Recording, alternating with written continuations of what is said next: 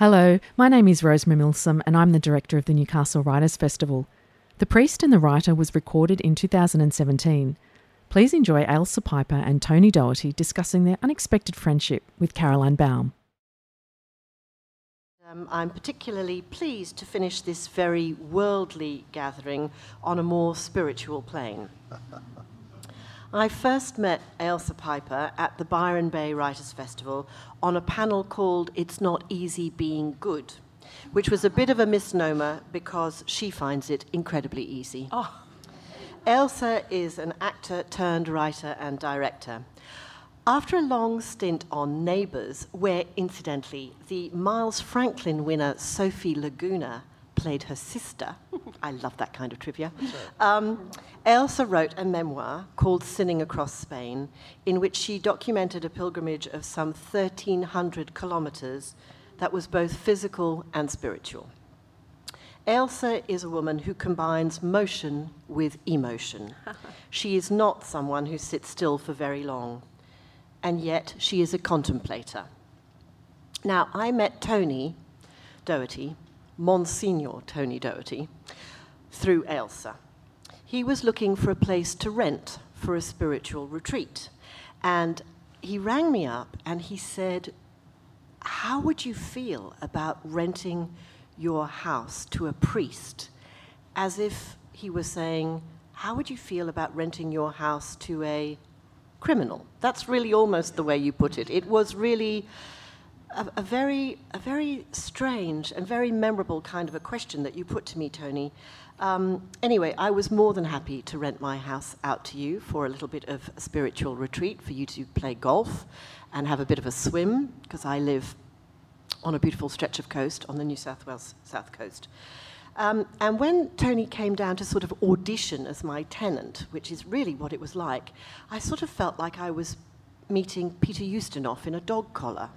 He was the most amazing raconteur, and I just could not resist offering him the house. I felt that it was, in fact, an honour to rent the house to him. And he did pay, I hope.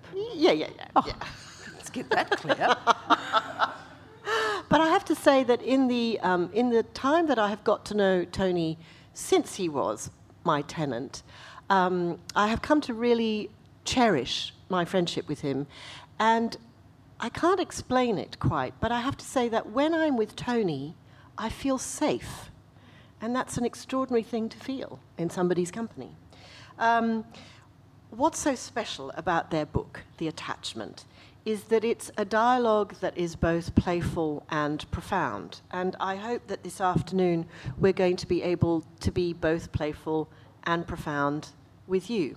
So first of all, please join me in welcoming Ailsa and Tony.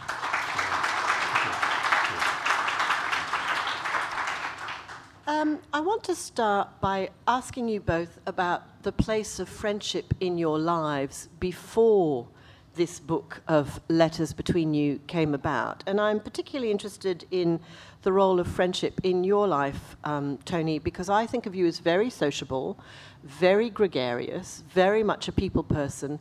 But I get the impression from a conversation that I had with Ailsa that in the role of a priest, friendship may not have been considered to be an appropriate or an important part of the role of being a priest. Could you just say something about friendship in your life before Ailsa came along?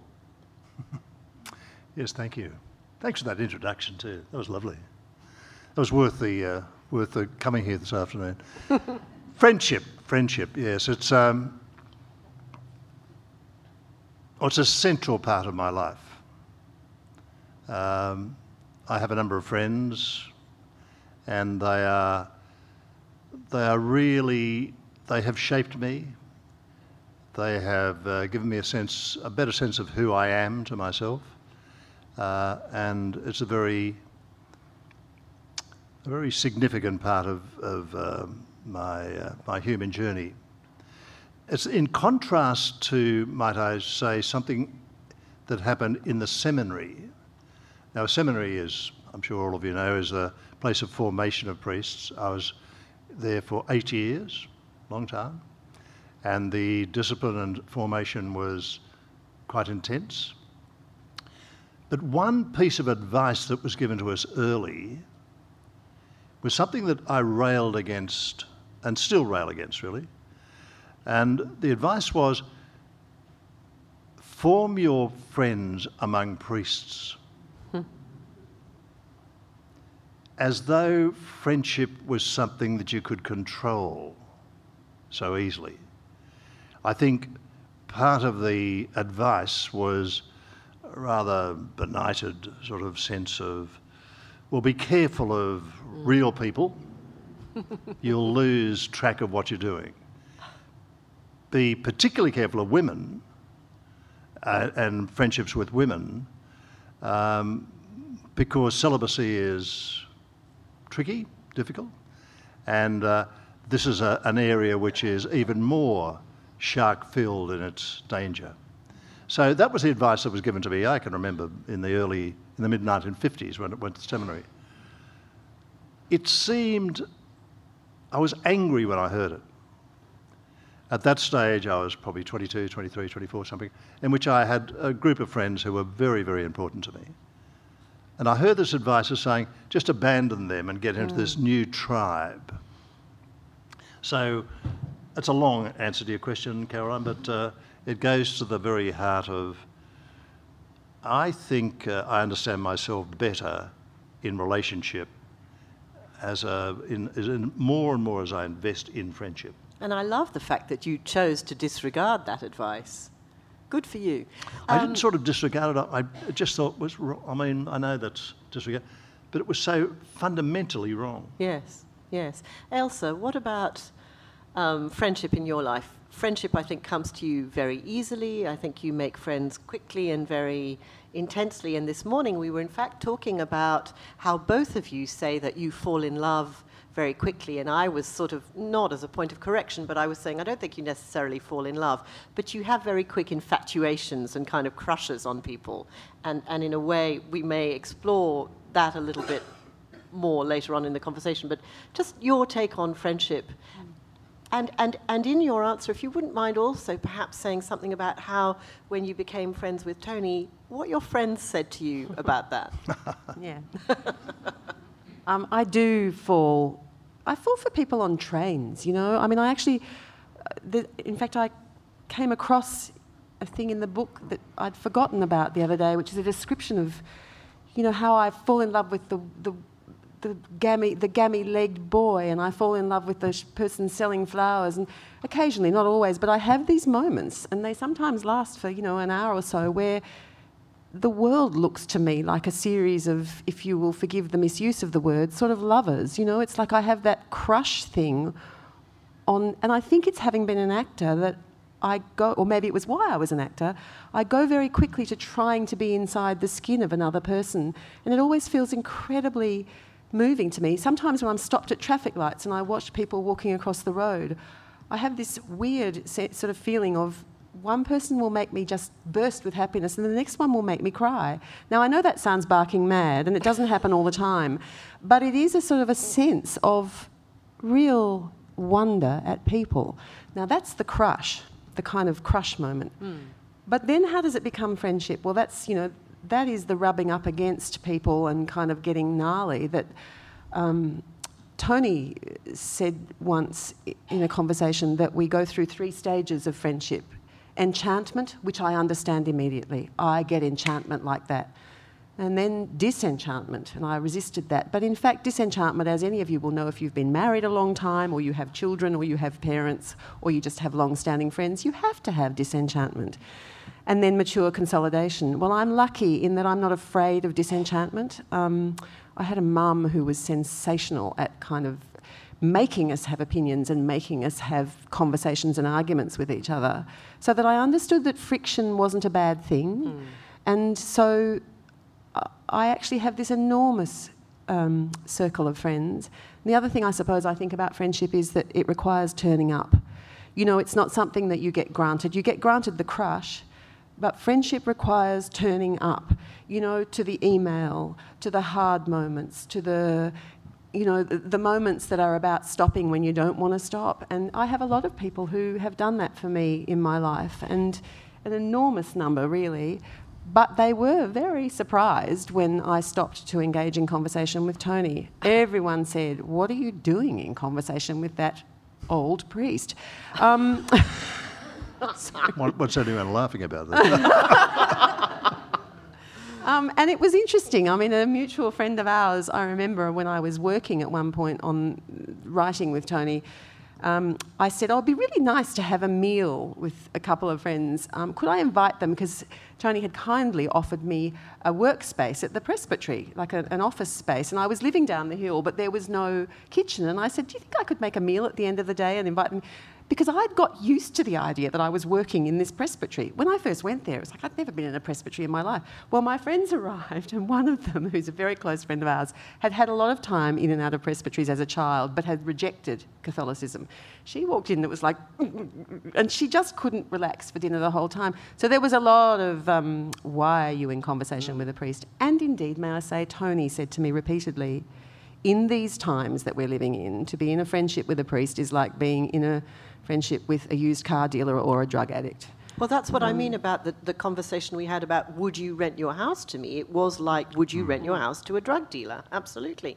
You say, Ailsa, though, that Tony worked at the friendship and still does. What do you mean by that?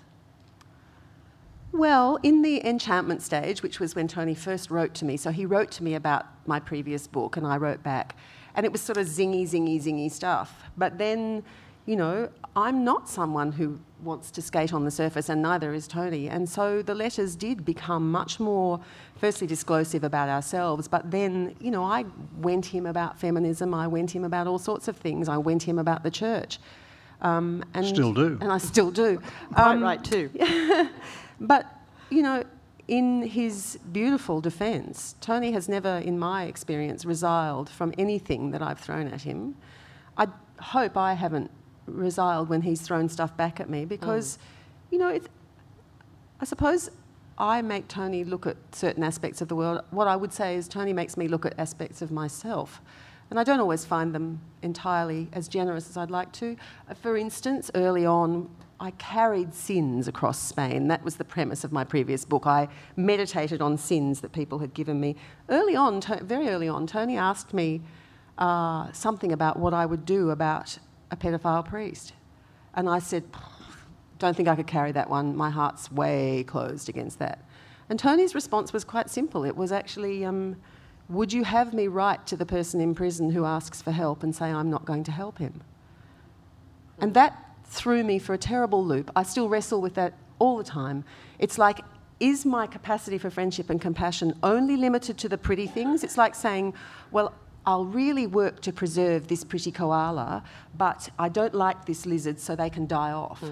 You know, that thing that we do, and I think I don't know the answer, but Tony's made me look at my gnarly, ugly bits, of which there are rather too many. Well, we may come back to those. Tony, or not, as the case may be. No, let's not. Tony, as Ailsa touched on there, this friendship began with basically a fan letter. And I'm just wondering whether you were in the habit of writing fan letters, you are an enthusiast. Do you believe that when something pleases you, you should write a letter of appreciation? Can you just tell us a little bit about the beginning, because you do also have a mutual friend in common. So just take us through that business of that opening salvo. Do I write fan letters? Not really, but I have heroes. I have heroes that really sort of excite me, and a lot of people I'd like to write to that I don't, perhaps, anyway. But I don't write letters like that, but I have on occasion. And on this occasion, the book, I need to explain, was given to me, the book Sinning Across Spain, written by an unknown author in Melbourne, was sent to me the day before the Easter celebrations, or a few years ago, on Thursday night, Holy Thursday night. Now, I was in a parish. This week, in fact. It's this week. Yeah, that's right, exactly. And 5 years ago. And so those 3 or 4 days in a parish, you know, Catholic parish, over Easter. There's lots of things happening, and I'm fairly busy. And the book arrived on Thursday night from a mutual friend of ours, Sandy Gore, that wonderful actor. And I looked at the title and said, well, I'll get to that in about September, October, or sometime. But I made the mistake of opening the cover, and the story drew me in. Stories I find magnetic. We were talking about this morning. And I found I read the book over the Easter holidays and finished it at about 1:30 on Easter Monday night. So it kept drawing me back. So it was a more than normally powerful piece of writing. It concerned two matters. One was the Camino de Santiago. In case you don't know, it's the journey in Spain that both Ailsa and I, quite separately and at different times, had walked. So that interested me. But also it had this intriguing idea, mad idea I thought at the time, of carrying somebody else's sins. An old medieval practice that this funny researcher had sort of found somewhere, and I thought, oh, how interesting.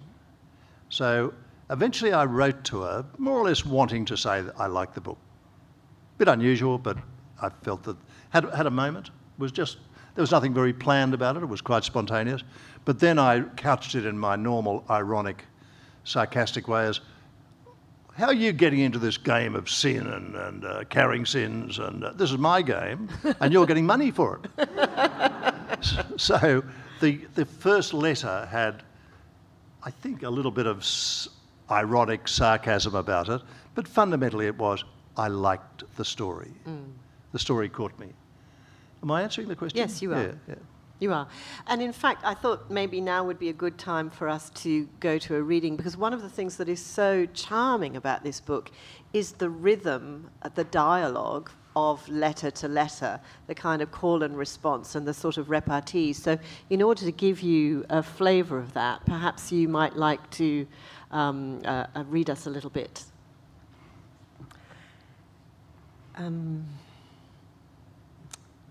So Tony's just written to me a story about his big brother, beautiful story about how he learned to swim, because Tony's a swimmer and I'm a walker. Dear Tony, your story made me ponder how we are formed in childhood, and I offer this anecdote by way of a pointer to my infatuation with walking. My maternal grandmother, known as Ning, was a mixture of misty Irish softness from her parents and Aussie bush resilience from her surroundings. She was also something of a tracker. Out on the red earth, she could decipher meanings in a squiggle, the message in a cracked twig. As an illustration of this, my mother, writing an account of my life for me just before she died, told of one occasion when, as a 3-year-old, I escaped the watchful eyes of all my minders and set off on a grand safari with Mitzi, the fox terrier. Noticing my absence, a panic-stricken group began to search, but it was Ning who picked up the tracks of the adventurers and caught up with us. Mitzi was in front while I followed, collecting everlasting daisies. My mother reported that the hapless Mitzi got a serious whacking and was left to follow the jeep home, while I was fussed over in the front seat and checked from top to toe for bites, stings, or structural damage. Cosseted, adored. My inheritance from Ning and Mum was the confidence to walk the world expecting only flowers and wonder, safe in the knowledge that even if lost, I will always be found. I hadn't considered it till your story, so thank you, compañero. Gracias. In Spanish it means grace, you know. Ailsa. Ailsa, now here is a connection you might not have been expecting. The Gospels tell us that Jesus walked everywhere. There's a reason for this. When one walks, one can also talk. One can stop and have time for others. One can eat and touch people and interact with them. Walking allows us a particular life pace. It makes possible a way of understanding and looking with open eyes. It's about having a capacity to make visible what is invisible, of paying attention to inconvenient suffering, of taking responsibility for what is broken in our world, whether it is wounded people or a damaged environment. You know this, of course, but I wonder if you ever consider that other walker as you step out into the world. Tony.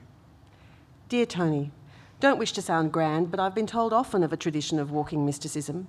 Holy men and women who take to the road, prophets, saints and other teachers. Hadn't considered it before, but Jesus is often on the road, isn't he? Maybe that's why I think of the road as a sacred place. Buen camino from the wandering tyke with her arms full of everlastings, Ailsa.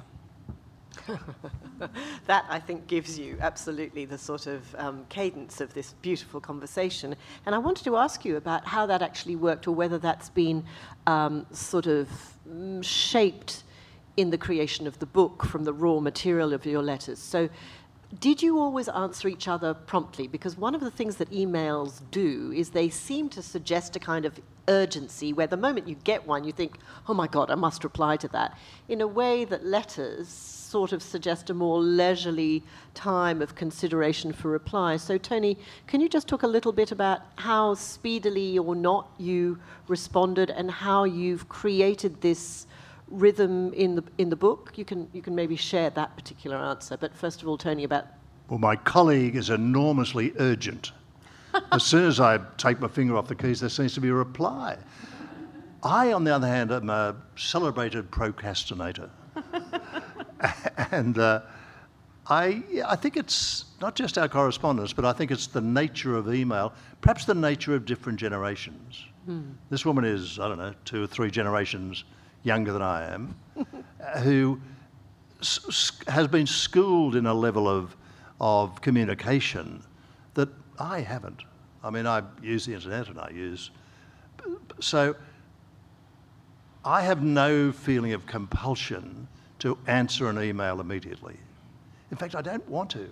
I want to give it a little more space. I want to get on with the living or something. So to answer your question, we do write and think and live, dare I say it, at different paces. Now, is that a problem? I don't know. But in fairness, the first probably 2 months of our correspondence was a flurry. I mean, it really... And thankfully it was broken because Tony had to go away to Africa. So there was a period where it had to stop and settle. But there was a kind of... Because it's the enchantment stage. And in the enchantment stage, it was like, who are you? Who is this person? I want to ask you this. Someone commented about the number of questions we ask of each other, you know, that we're always ending a letter with a question. And there was that. But the other thing, I suppose, about it is... I am an obsessive correspondent, and I don't. You are, yes, you are. You are. I grew up in the outback of Western Australia, so you know we used to wait for the mail truck, the food truck. I mean everything, you know. So letters were a big thing. So I still write a lot of snail mail, and one of the reflections in the book is about the nature of different sort of correspondence. And at one point, I had to write Tony a letter because I actually felt that everything was going fast. And I wanted the thing of my thoughts spreading onto the page in that lovely way they do. So, you know, it's a kind of a really interesting conversation even to have in an ongoing way about the way in which we communicate, you know, and the text is like, for me, the bottom of the barrel, that it's only for the things that are expedient. And then you come up to email, but then the really elevated conversation is the letter. But I mean, there's also another dimension to this that's sort of intriguing because, you know, letters are by definition, you think, private. And now you've taken your friendship out into the world through these letters, and that seems to change things so that it turns a private aspect of your relationship into basically what's happening here, which is a performance. And I'm just wondering, particularly you as a actor, director, as well as writer, whether you can talk about that conversion of the raw material of this private exchange into this thing that you're now sharing with the world and readers. Well, there was a moment, and we can never quite agree on when it was and how it happened, that we thought, let's try and make it into a book. That began a very extended and quite tortuous process, because we didn't actually start by thinking, oh, the letters are going to be it. I mean, that really didn't occur to us. So we thought we'd use the letters as a little springboard, and we began writing playlets, so like trying to give you a sense of our conversation by writing two-hander plays that were sort of little, 10-page conversations. Tortuous it was. Then it was like, well, you write an essay on, some aspect of spirituality. That would be good. That would go well there. And I'll write something about creativity. Anyway, we did this, and we worked on it for about 2 years. And then there was in May 2014, my husband died very suddenly. It was a brain hemorrhage, and it was a schism in my life where everything stopped. And Tony was fantastic through that time, but obviously the work on the book just was like, who cares? And when I came back to it in 2015, I was given 3 weeks at Bundanon, that beautiful artist residence of Arthur Boyd's. And I was working on another project, and that went terribly because everything I wrote was about death and dying, and it was just horrible. And so I picked this up and I read it, and every single thing I read, I just went, that's so horrible, because it struck me that we'd been trying to be people we weren't. We'd been trying to be these clever, terribly sort of portentous, pretentious twats, really. And it just felt awful, so I cut out 30,000 words and sent it to Tony, and sort of what was left were the letters. And I said, what do you think? There were 30,000 of my words, by the way. The good words. And at that point, we sort of tidied, I suppose, some of the letters that felt, what shall I say, not particularly of interest to where we thought we'd stop it. There is a reason for where we stop the book, and that's very much related to the cover. But then we inserted letters to the reader, and partly, when we looked back at it, a lot of what we'd written to each other about right from the beginning was about grief and death and dying, and so it seemed that was where we'd go to. We did take out the cat videos, when you'd send each other a link to the cat video. We took those out. But essentially... The cat videos? You know that one about the cat tapping the keyboard, yes. The keyboard, yes. Anyway, there was a lot of, look at this that went on, as you do on email, and we didn't think anyone else would be interested in those. But essentially the letters are the letters. Some were moved forward so that they could be included. But in fact, the letters, I would say to you, in being really honest, that I took out a lot of my exclamation marks. With Carmel Bird sitting in the front row, I feel I need to say my overuse of the exclamation mark is a really ugly thing. Now, I don't want you to get the impression that these letters, just because of this great affection and regard that you see here, are cosy. There are some really beautifully, I have to say, at the beginning of the correspondence, everything is quite polite between these two, but you get quite quickly to a sort of nitty-gritty, and there is a very powerful exchange between Elsa and Tony where you can sense that Tony is very, very hurt by a reference that Elsa makes, not unkindly, but in a fairly sort of heated moment, to the church as a sort of bullying father.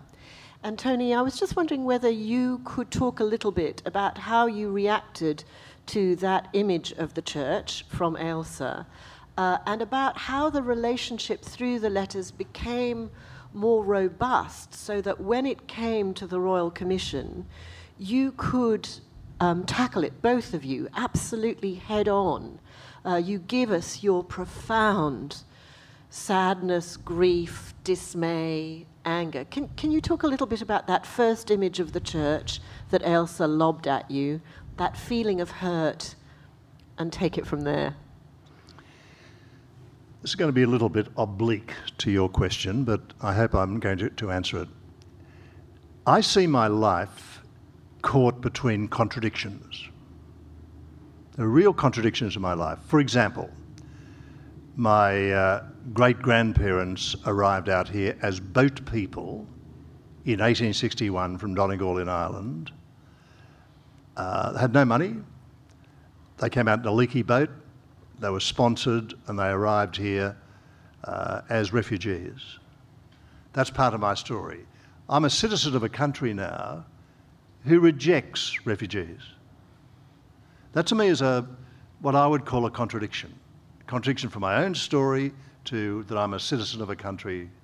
Another contradiction might be that my parents lived a quite simple life. They really had few financial resources, but dad and mum didn't own their own home, didn't have a car, sent us to schools by dint of their application for sort of bursaries and scholarships. But they lived for... I now live a most affluent life.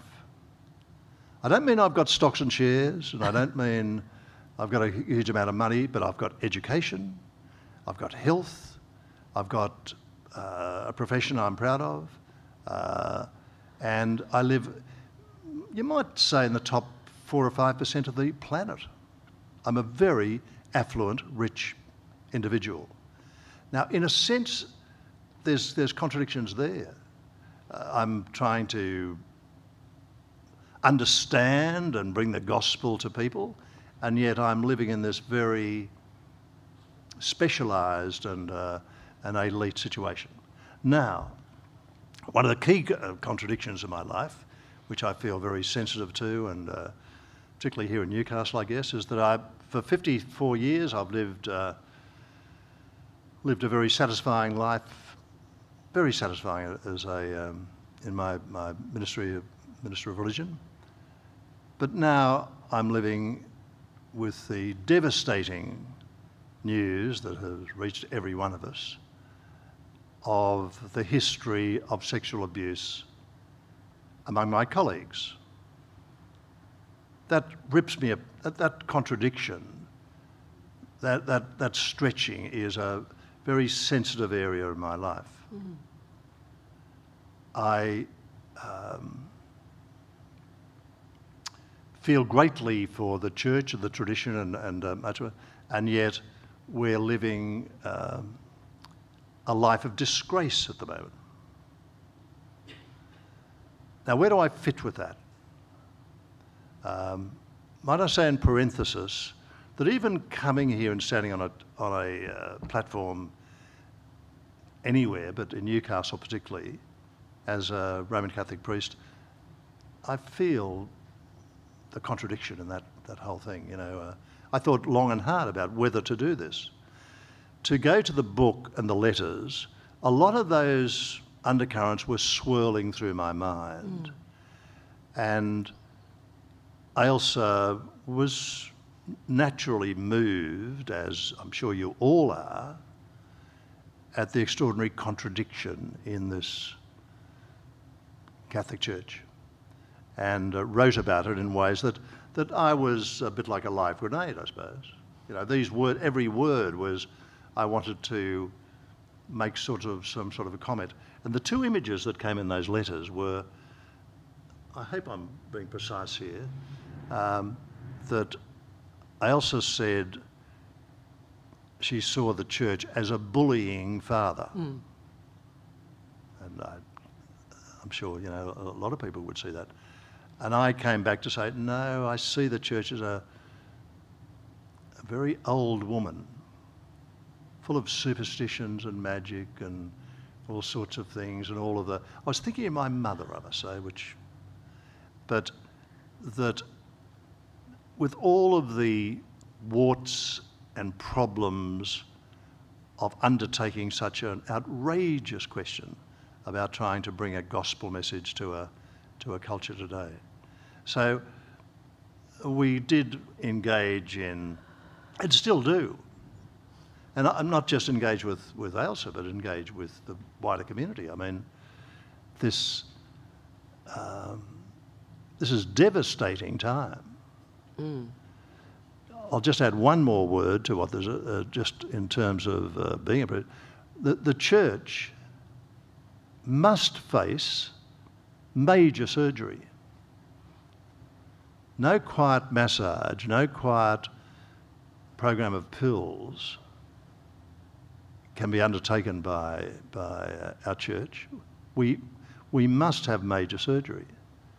And there's even a voice, and I'll conclude with this comment, there's critics who'd say, then just stop talking. How about the church stop talking for 2 years or 5 years and just listen? I'm very attracted to that idea, but here I am at a microphone talking to you. So I am just a mixed up man, that's all. Ailsa, I don't know whether you want to respond directly to that, but I guess that in lobbing that image, that very provocative image that you did of the bullying father, you must have written that in one of your most uncharacteristic moments of sort of white hot anger. I've never really experienced that with you, but I was just wondering. Come with me. But I was wondering whether there was anything else that you could use to illustrate or elaborate on things that you disagree about in the book, where there is that kind of tension and a little bit of push and pull, because I don't want you to go away and think that this book is just polite. It really goes everywhere. There is just nothing that is off the table between these two. I think, feminism often comes up, and indeed, I grew up in the Catholic Church, but I also grew up, my mother, when she died, because of where I'd grown up in the outback, my mother, when she died of cancer, believed she was being sung to death. I grew up with Yamaji spirituality, which is the Gascoyne region of Western Australia. I, as a small child, could sing hymns, Catholic hymns, but I could also sing, that language. So I had this strange kind of mixture of spirituality and what have you. But for me, the church fell away. I was head girl of a Catholic church, Catholic school, Catholic church actually. I should be head girl of a Catholic church, but I was head girl of a Catholic school. Freudian slip. You note this. In fact, someone said to Tony somewhere, you're very lucky to be sitting up there with a priestess, and I'll take it. Yes, A goddess. This session is called The Priest and the Writer. Yeah. Priest and the Writer. How dare you? But, the thing about it is that the Catholic tradition for me, I wasn't one of those people who walked away going, well, that was rubbish. It just sort of wasn't for me. But then I began to realise through this correspondence that there was so much from it that had actually fed my life. I'm sure I'm in the theatre because of the ritual and the storytelling. That's no surprise to me because I have no other history of it in my family. But also, the love of sort of mythology and of mystery, I'm sure that also came to me. And Lord knows when my husband died, the one person who was able to do the thing I most wanted to do turned out to be my unlikely friend. And it was to do with an understanding of ritual and of sacredness that is above and beyond the tradition that Tony has lived his life in. I'm not... One of the major differences between us, which colours a lot of the funny exchanges but also the kind of harder exchanges, is I think that Tony has lived his life inside a tradition, inside a hierarchy, inside a very beautiful tradition at times, but also a very ugly one in other times. I feel like I don't live inside any one tradition. I mean, I think in a way that's the job of the artist, is probably to be the outsider, but it's taken me all of my 58 years to understand that that's what it might be. So I've had a whole life where I skip around doing other things. I've been a writer, I've been a teacher, I've been a broadcaster, I've been an actor, I've been a, and I've lived all over the place. The only constant in my life really was my marriage. And so I think that thing of being in and outside of a tradition is a very important difference between the two of us. And I've learned so much, not just about religious traditions, but about all the traditions that form us. I was never much interested in my family history till I began the conversation with Tony. And I have to say I found it incredibly profound to understand about my mother and my grandmother and my great-great-grandmother. And, here's a thing that Tony pointed out. My great-great-great-grandfather walked 1,300 kilometres to claim the land that became our family's land, or that we took from the Yamaji people. That's another way of looking at it. But, these things that form us, I'd never considered that until I was in conversation with Tony. So there's so much that is in the muscularity of the conversation and the continuing relationship that I think has come about, because of the work we've put into it. We've worked, and Tony is a great listener, and he's taught me to I think I wanted to listen. I mean, I think I want to listen to all my friends. Sometimes I'm too keen to want to talk as well, but we have listened to each other across what Tony calls a broken gate, that we've got this gate between us that's broken. but we really want to hear what's on the other side of it.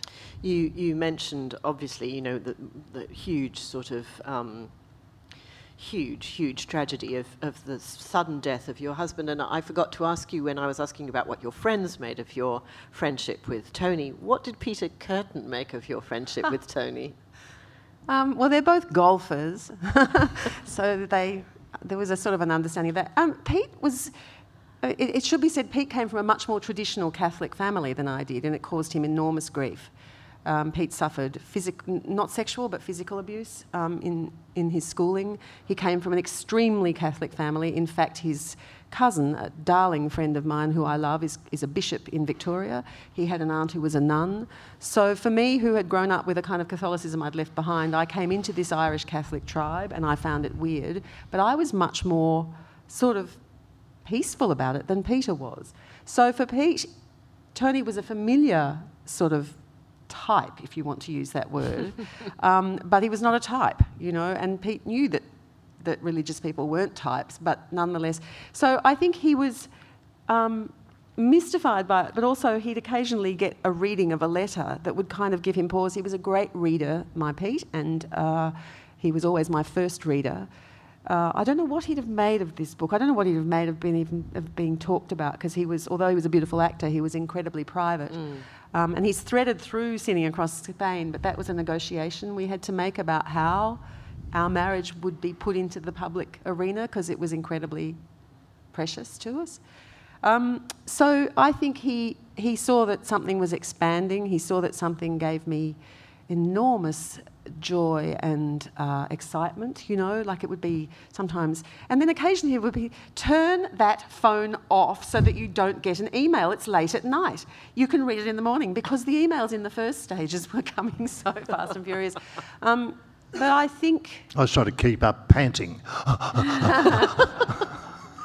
I think he would find it fascinating, because Pete didn't find argument easy. We had an incredibly peaceful relationship in that neither of us liked to fight, but I liked to argue. He perceived, because of his upbringing, argument as fighting. And so it's a very interesting thing that, you know, I found in lots of my friends, I have people with whom you can have a good argument.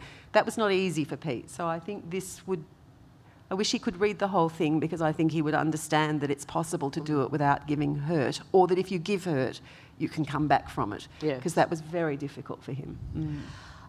Tony, you mentioned some contradictions and some paradoxes before. We're just about at the sort of 2:30 mark, and I want to give you the opportunity for plenty of questions for these two. So I'm just going to ask you to now start thinking about the questions that you might have. But in terms of talking about contradictions and paradoxes, I want to ask you, I suppose, what might be the curly question.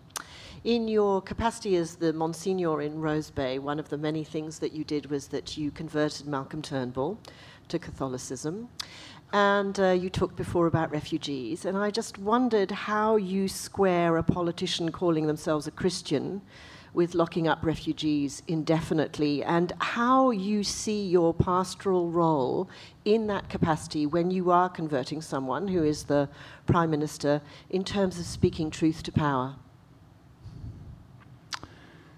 Yes, that's not bad, is it? Anyone like to answer that question while we're here? Well, firstly, just to correct just one, I'm a good friend of Malcolm Turnbull. We talk every now and again, two or three times a year. Does Turnbull know that you're a Labor man? You are such a mischief maker. Sorry. Shut up. I think so, but I'm not sure. I'm not sure. But a lot of people, well, a number of people who know that give me messages to give to Turnbull. Tell him this. Are you sort of friends of his? Tell him, you know, what are they doing with it? I don't act that way. I don't think you can tell anyone anything. No. That's my first fundamental... You can listen to them. You can give them space to tell their story. But I don't think you can tell anyone anything. So my relation, I don't want to, this sounds grand that I'm a great friend of the Prime Minister. I don't want to overstate it either. But I don't try to confront him with some of my own dilemmas. So you don't about preach to him? You don't preach? I mean, technically, Sundays, if he comes to Mass, I do preach, but anyway. But personally, no. But how do I don't manage the relationship too easily, by the way, because I don't want to be too dramatic about my opinions about a friend of mine, but I'm very, very concerned about many of the ways in which this country is heading. Extraordinarily concerned, and how our present government is acting. I often give him the benefit of the doubt, by the way, as a lot of people do. They say, oh, look, it's the party, and try to deal with, these madmen in the party. Excuse me, that's a political comment, isn't it? But so that's one answer to the question. The other answer to the question is probably I squib it. Okay, fair enough. Actually, can I say something about that, though? I've seen you ministering now in all manner of ways, and it seems to me that the act of listening, which my sister's marriage broke down. It was a horrible, horrible breakdown. It was really ugly. There was sort of sexual infidelity involved. It was awful. And she flew to Sydney to be with me, and she had an hour with Tony. And she said it was one of the most valuable hours she'd ever had. She hadn't really met him even, I don't think, before that. And I said, what did you do? And she said, well, I just told him. And I said, what, you told him everything? She said, yeah, I told him everything. And I said, oh, right. Because it was fairly kind of sordid, some of what had happened to her. And afterwards, I was trying to sort of understand why it had been so profound. And she said, well, he just listened. Mm. And I mean, I suspect that the thing of whatever the preaching is about, I mean, you say, I'm sorry, I keep talking about what Tony says. I say lots of good things, but yes, there's a lot of Ailsa wisdom in this book. But in fact, that thing of what we all crave being attention, not like fussy attention, but that we're all carrying distress, Tony maintains, all of us, just ordinary distress, and that like children, what we need is to be heard. And it seems to me that in witnessing someone minister in a very surprising place to me, what I've seen is someone who essentially listens. And I've tried to get better at that because I think that is the great, powerful act that we don't do. It's why I can't watch Q&A anymore.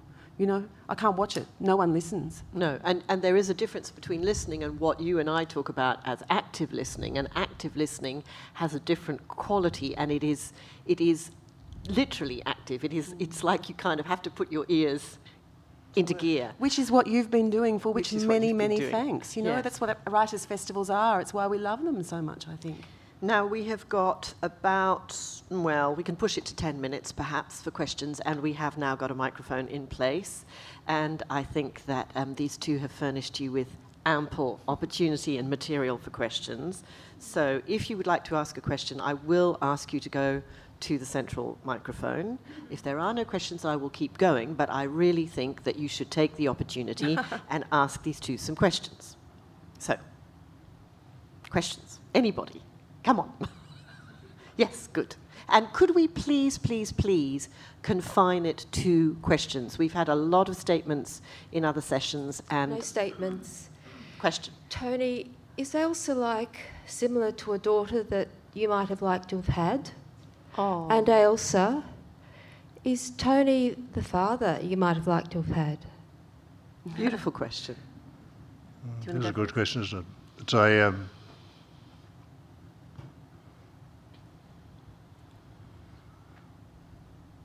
I often think of Ailsa's time that she has donated to me as some sort of a relationship between a daughter and a father. In fact, our ages accommodate that very well.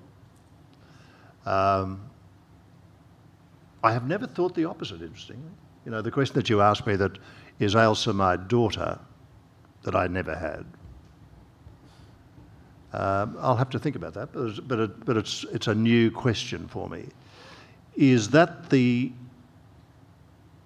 essence of what this most unlikely friendship is about?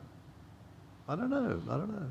It seems to me more equal than that. I have to say, from the outside as an observer, I see the age dynamic as being sort of irrelevant in this correspondence in a way that does make them equals. But you might like to comment on that also, Elsa. Funnily enough, at the book launch last week, or 10 days ago, whenever it was, my father, who's 86, flew across the country from Western Australia. He's not entirely well, so it was a bit of a scary thing for us. But he came. When I say he's not entirely well, he also smokes and drinks like a chimney, you know. I mean, he smokes like a chimney and he drinks like, you know, you get the gist. And he loves a party. We became great friends. And there was a sort of fantastic thing on the first night. My father, the first thing he wanted to do was meet Tony. He's met, you know, so many of my other friends, but he wanted to meet Tony. And I think it was the thing of to see what a free conversation was with someone of his generation. Because, of course, as a child and a parent, you don't... Well, I had great parents, and I still have my dad, I still have my stepfather, but I don't have the two women. And my mum died very young, and she was my best mate. My father's relationship was a father-daughter relationship, really always has been. And there are certain constraints on that, and my father's was quite a sort of proper father, so I would never have talked to him about certain things I was doing when I was younger and being naughty. And then when Pete died, I couldn't talk to Dad because he understood what it was to lose someone suddenly with his wife.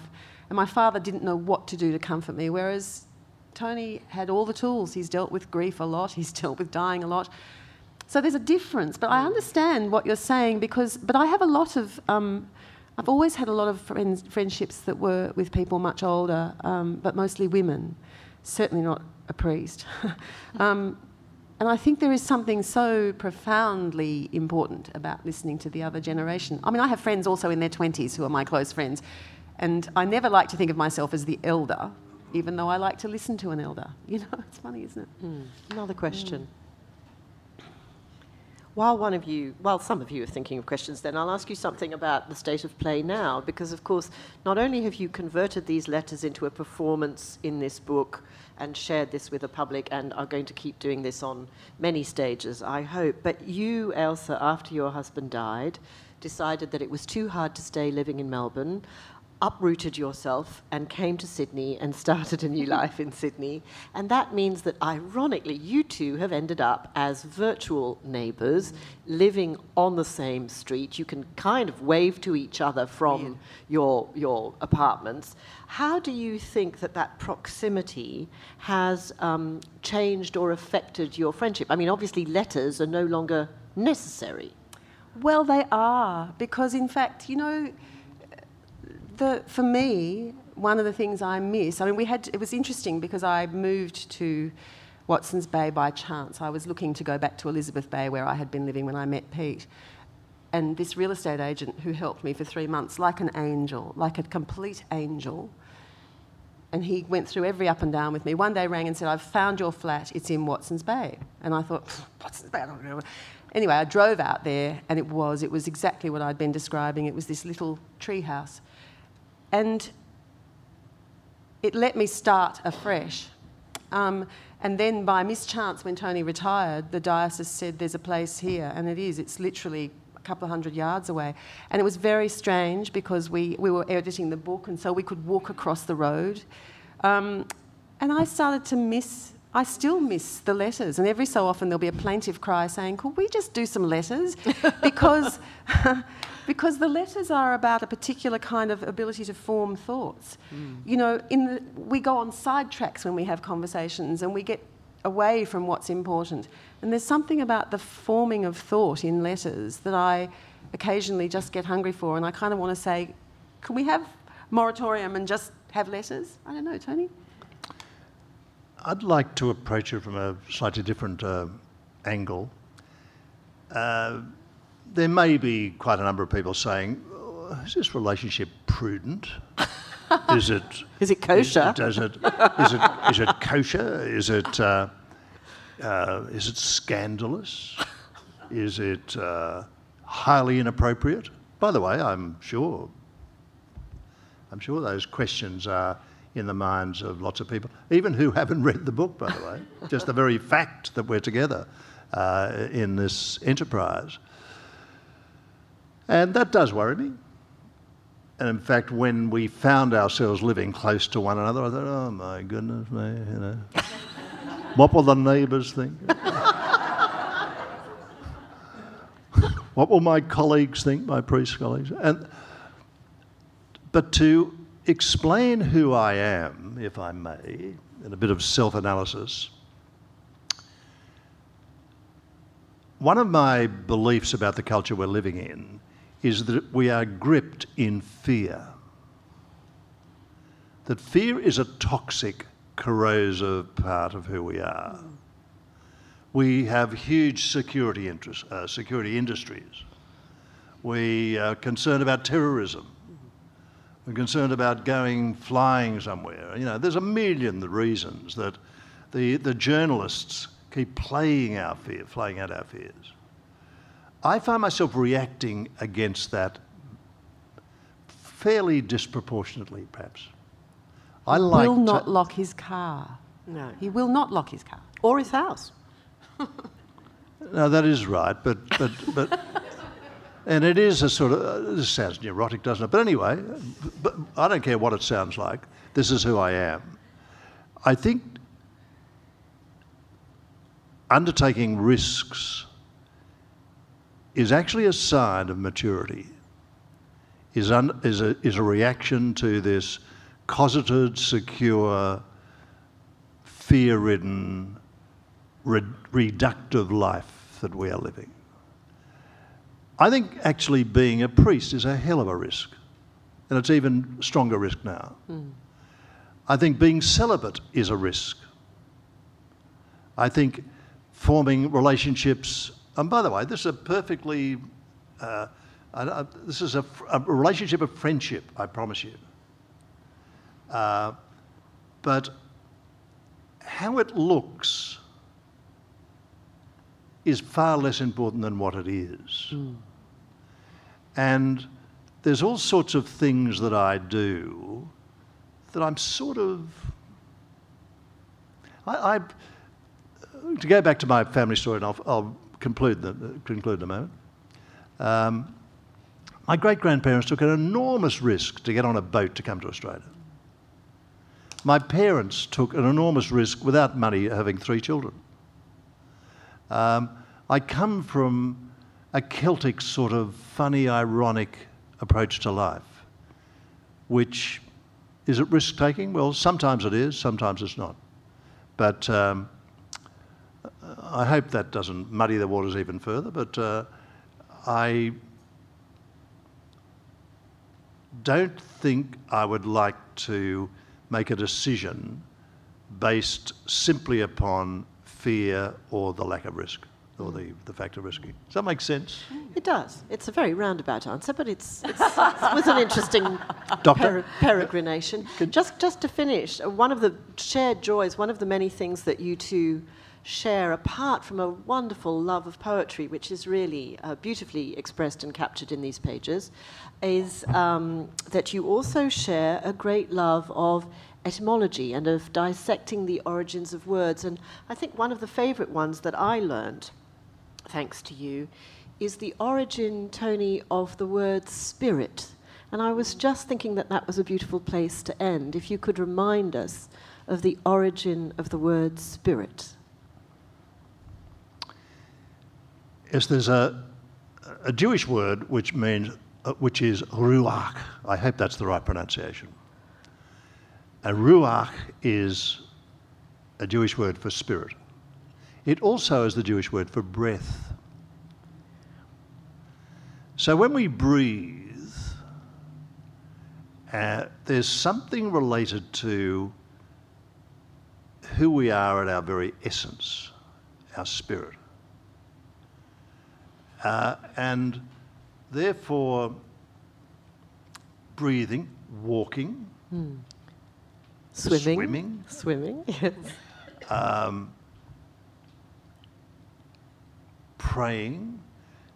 That might sound irrelevant, but when I walk the Camino, somebody asked me at the end of the Camino, had I prayed much? And I did at the beginning of the day, but the rest of the journey was foot after foot and sort of. And this woman, a young woman, asked me, had I prayed much? And I said, well, not much, perhaps for a half an hour in the morning, but the rest of the day was spent in the physical work of walking. She said, you prayed with your feet. So that, I hope we can make the connections here, because spirit is very much part of our human makeup. It's not something out there. No. It is actually the essence of who we are. And we express that essence in a body. And the best Catholic theology, I think, is a theology which says your human experience is the beginning and end of all religious experiences. That sounds a big generalisation, doesn't it? But it's not about something out there. It's about who we are and how we behave. Well, on that note, then, having talked about praying with our feet, I think it's appropriate that now we perhaps pray with our hands. So will you join me in thanking Tony Doherty and Ailsa Piper? Thank you. Thanks, Caro. I hope you enjoyed listening to this conversation from the 2017 Newcastle Writers' Festival. We hope you can join us this year from Friday, April the 6th to the 8th. We have 130 of Australia's best writers coming to town ready to share their ideas and insights. For more information, please visit newcastlewritersfestival.org.au.